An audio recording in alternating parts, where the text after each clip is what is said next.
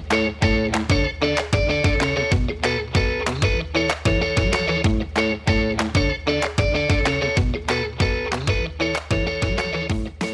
to Uncorked, the podcast brought to you by the Corker Co., here to unveil the stories behind remarkable people. My name is Matt Corker, and I'm joined today in the office with Jake Stika, the Executive Director of Next Gen Men. Great to have you here. Thanks for having me. So tell me, I obviously know a little bit about Next Gen Men being on the board, but tell our listeners what Next Gen Men is. Yeah, so Next Gen Men's a nonprofit that builds better men through peer engagement, education, and empowerment with the aims of improving men's health and well-being, reducing all forms of violence, and promoting gender equity. And that's a very long thing. So what does that mean tactically? You know, I wish there was a short answer for that. Essentially, we are undoing centuries of social norms that make men the way that they are today, and some of the questions around, Me Too and Time's Up, some of the pressing issues that we face today are a product of those social norms. And so a big criticism that I feel like you may hear a lot of is like, well, you're a white man. What's your role in these movements? Not only am I a white man, I'm a cisgendered heterosexual white man, so I have a shit ton of privilege. And I think that my role in these types of conversations is to engage others with similar amounts of privilege in these conversations. When we talk about diversity and inclusion, oftentimes there's this kind of othering sentiment. That's for those people, right? But diversity is everyone. I'm included in diversity. I'm part of the calculation, right? So I want to have a voice in that conversation and include others in those conversations. And specifically, one of the things that I loved hearing you say is that you want to make sure that you're in the same conversation with other people with the same privilege. So it's like a white male talking to a white male about their role. Absolutely. I mean, acknowledging kind of where I come into this and the work that I do, I know that I should be creating more space for others.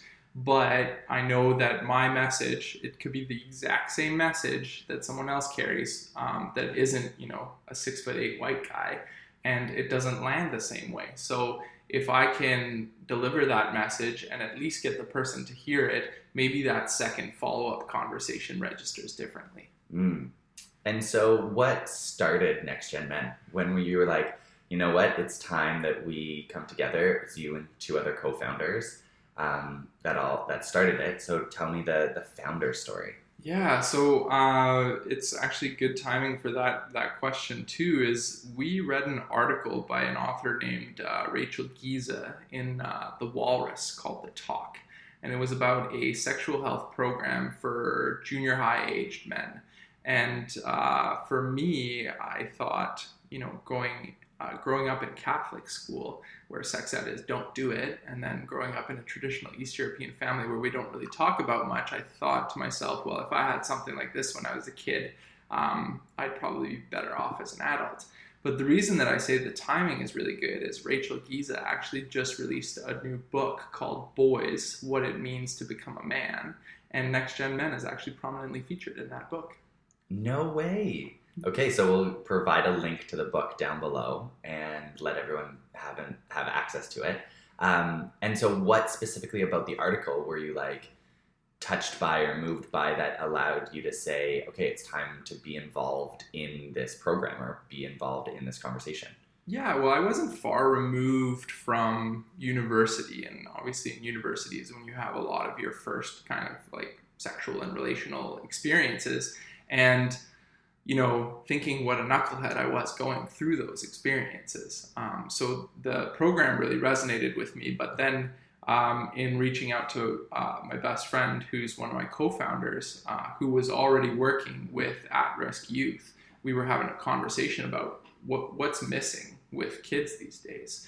And we kind of backpedaled and said, okay, well, it's not actually sexual health education. It's It's how to have a relationship, whether that be a friendship or a romantic one. We're, especially for young men, not modeling the best ways of how to do so, right? We're not modeling vulnerability. We're not modeling sharing of feelings and stories of any sort of depth and substance, right? And we see it manifest so much later in life, where one of the number one contributors to men's health detriments as they age is social isolation, right? And so you can kind of trace that thread over the course of a man's life. What was the conversation like with your best friend to actually instigate and say, quit your job and jump on board with this? I think that Next Gen Men is also born on the backs of our friendship, because as far as masculine friendships go, I think ours is pretty unique. We've been through a lot of shit together. I did flunk out of university. He almost flunked out of university. I went through a severe bout of depression. He unfortunately lost his 13-year-old brother to suicide. His mom wasn't always around. I had relationships within my family as well that were challenging. And, we shared that vulnerability and we talked through those things. And even amongst like our close group of guy friends, which is 5 of us, him and I'd say are kind of even one step closer, just because of the things that we did do to form that deep bond. And so in having that conversation with him, he saw it as an opportunity to kind of merge his work in public health and his passion really to intervene with young men. I think that after the loss of his brother, he really had a passion about helping young men kind of fulfill their potential and not be lost. That was kind of the basis of that conversation. And he had the means to kind of go and lead the youth program development. And at the time I was working at a startup, so I was kind of just doing it off the side of my desk and fancied myself entrepreneurial.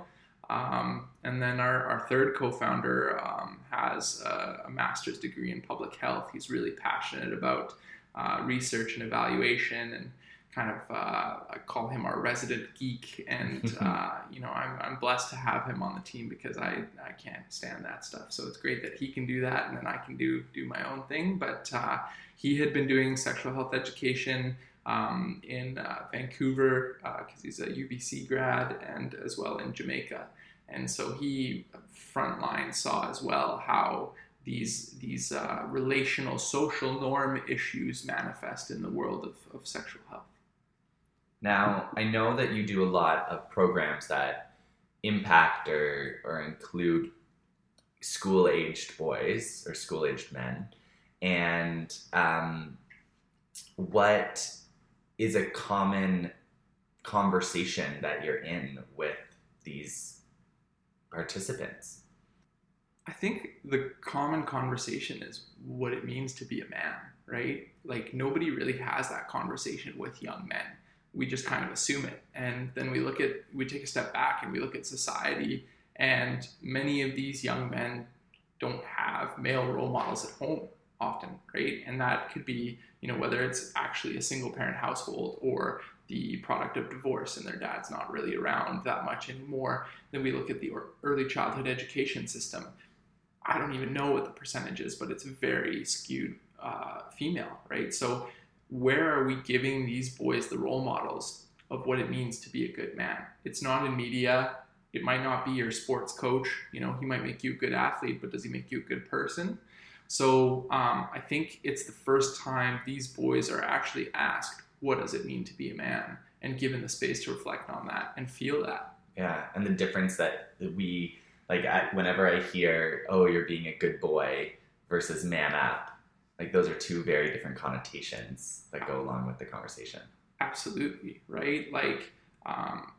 And it shows exactly how that conversation can later go, where, I don't like to necessarily use the term toxic masculinity, because I feel that a lot of people think that therefore masculinity itself is toxic. But I would define the toxic masculinity as the suppression of anything less than, weaker than, feminine, right? Right. So to prove you're a man, you have to suppress all of those things and hyper masculinate yourself in these social circles when you're challenged to man up.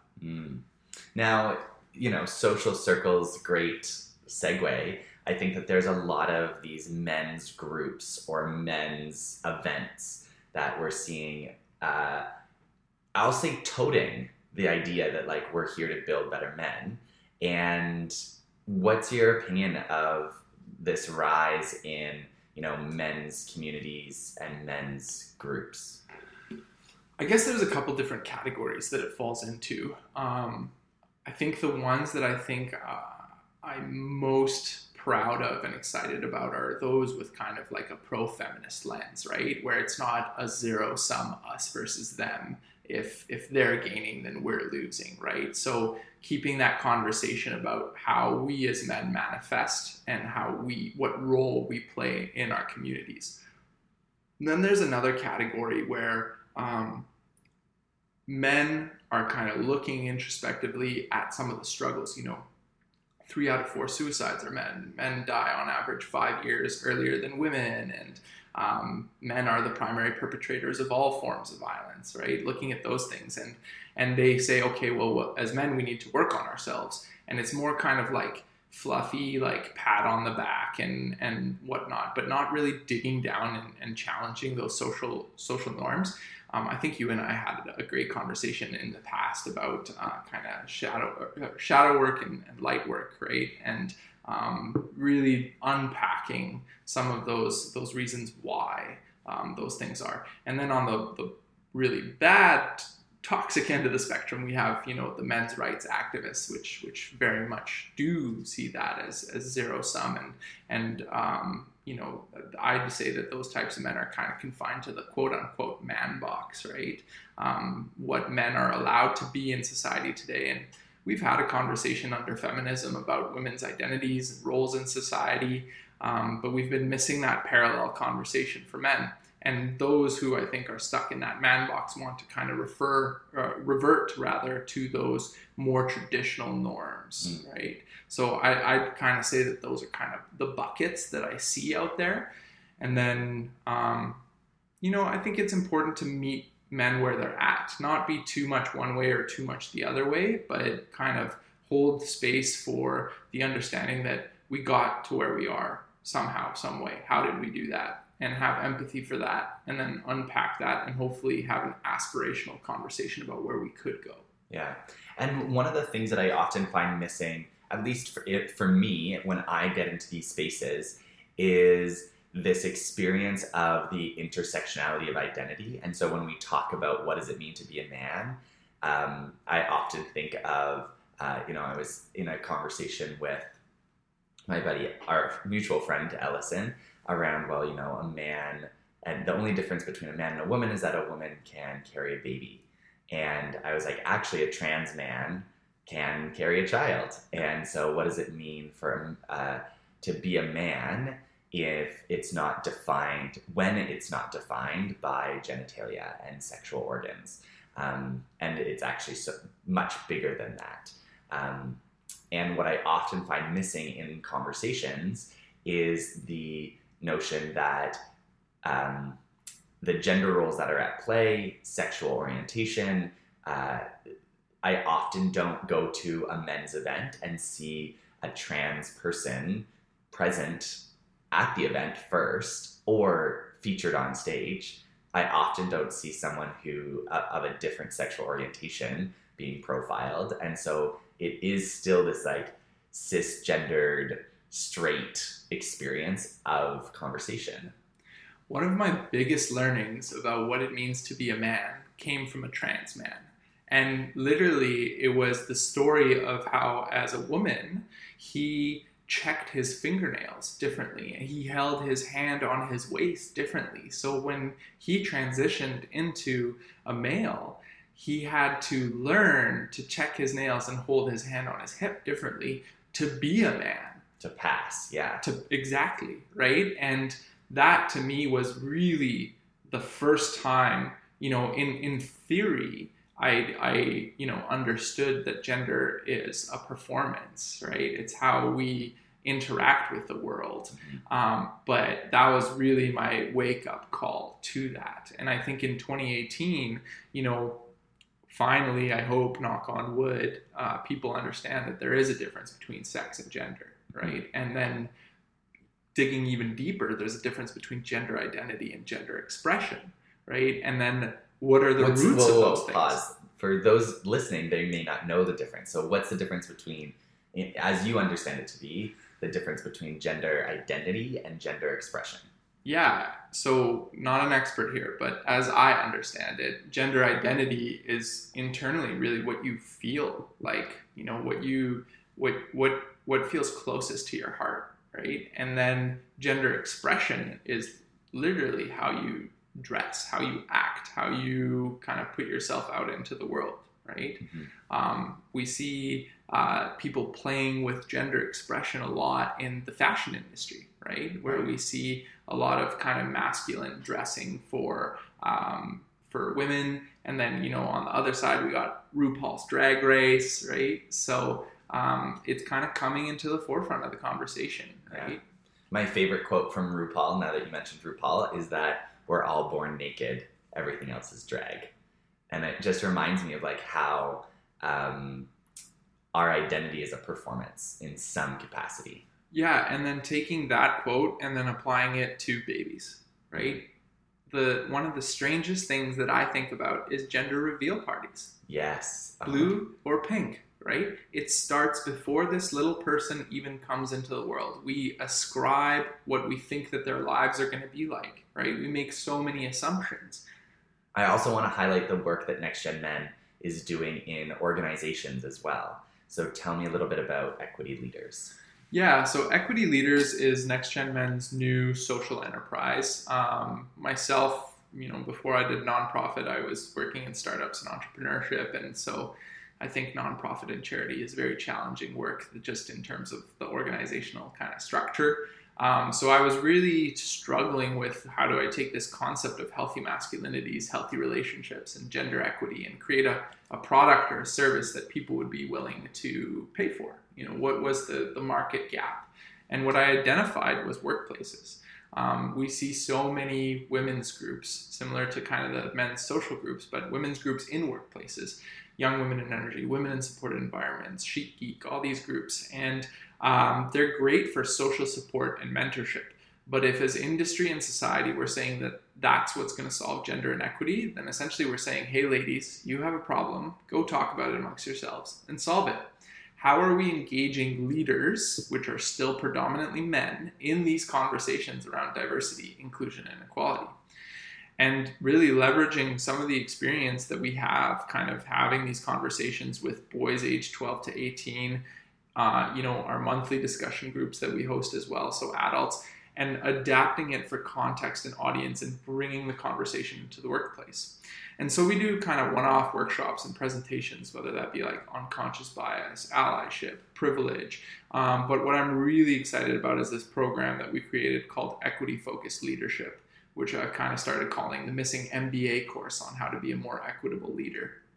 And we take a group of leaders within an organization. As of right now, we've done it primarily with male identified, but we're working on figuring out whether we can do mixed group or not, because really these are conversations that all leaders should be privy to. And we ran them through a gamut of these types of conversations. And in their day-to-day, this was a technology company. They're programmers, they're software developers. When are they thinking about equity? When are they thinking about diversity? When are they thinking about inclusion? Right? So really challenging and creating that space for that conversation and to ask questions and model vulnerability and that leadership in that space. So I'm really excited about that work. Do you ever get pushback by groups being like, you shouldn't be the one hosting these conversations in the workplace? No. To be honest with you, like the greatest pushback is probably from the people who benefit from the status quo the most. But in terms of me as cis, white, hetero male doing the work, it's almost like a, thank God you're here, right? Like they're the people doing this work. And I'm not going to lay any claim to this. People laid the foundation for this work before me. I'm just walking that path, right?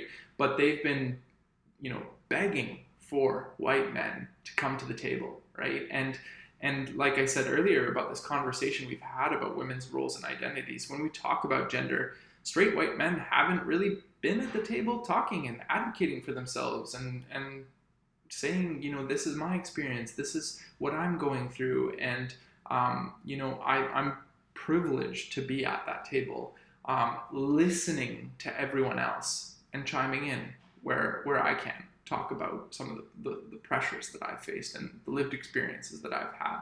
Yeah. But I think, the ratio of 2 ears, 1 mouth, definitely listen to people and their experiences more. Yeah. And I think it also goes to be said, like, you as a straight white male have a team of people around you and a board of people that have diverse gender orientation, gender expressions, gender identities, sexual orientations, and a strong diversity in both corporate experience, public health experience, a research focus that I actually feel isn't just the guise of men talking to other men. It's actually like you're a voice for a lot of other people that are like, please get us into a boardroom that we don't have access to. We are directly reaping the benefits of the conversation around diversity, inclusion, and equity, right? Like, there was a panel that I was recently on in Calgary, and the title of the panel was Diversity in the Workforce, and it was me and 3 white women, and I said, we are not diverse enough to have this conversation, right? And so I asked the organizer and if I could, find a 4th panelist, and I sought out it was a women leadership conference, and I sought out to find a woman of color. And also in my head, I'm like, oh crap, I'm going to totally tokenize someone for like their, identity and bring them on here. So I totally, wore that in my conversations. I met some brilliant women of color in Calgary. I have that network now that I can tap into. And the woman who ended up joining us on the panel said something brilliant. She said, diversity is an individual responsibility, not just a leadership one. You don't go into work and wear a diversity hat and then go home and take it off.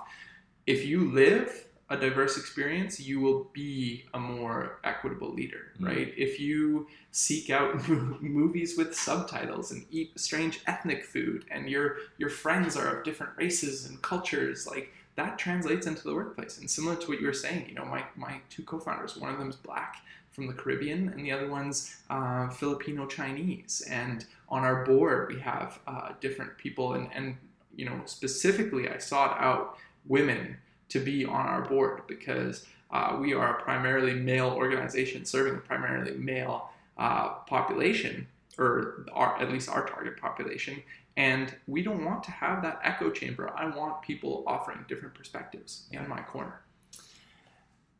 Jake, you're a great example of what it's like to be a part of the conversation. And also, I just want to acknowledge you for being such a strong listener. And I really hope that those people who are listening that are like, I don't know where to begin, or I also want to be a support in the conversation, and acknowledging the fact that this work is by choice for us, and other people, predominantly women of color, don't get that choice. It's like a requirement. It's their lived experience every single day. And so it's a privilege to be able to choose to be in the work, and I think it's the most important work that we could be doing right now to support the conversation around equality and equity. 100%. And I also want to acknowledge and thank you for stepping up to the plate and joining our board of directors when I asked you as well. Thanks. All right, let's wrap this. What's making your heart beat faster, Jake?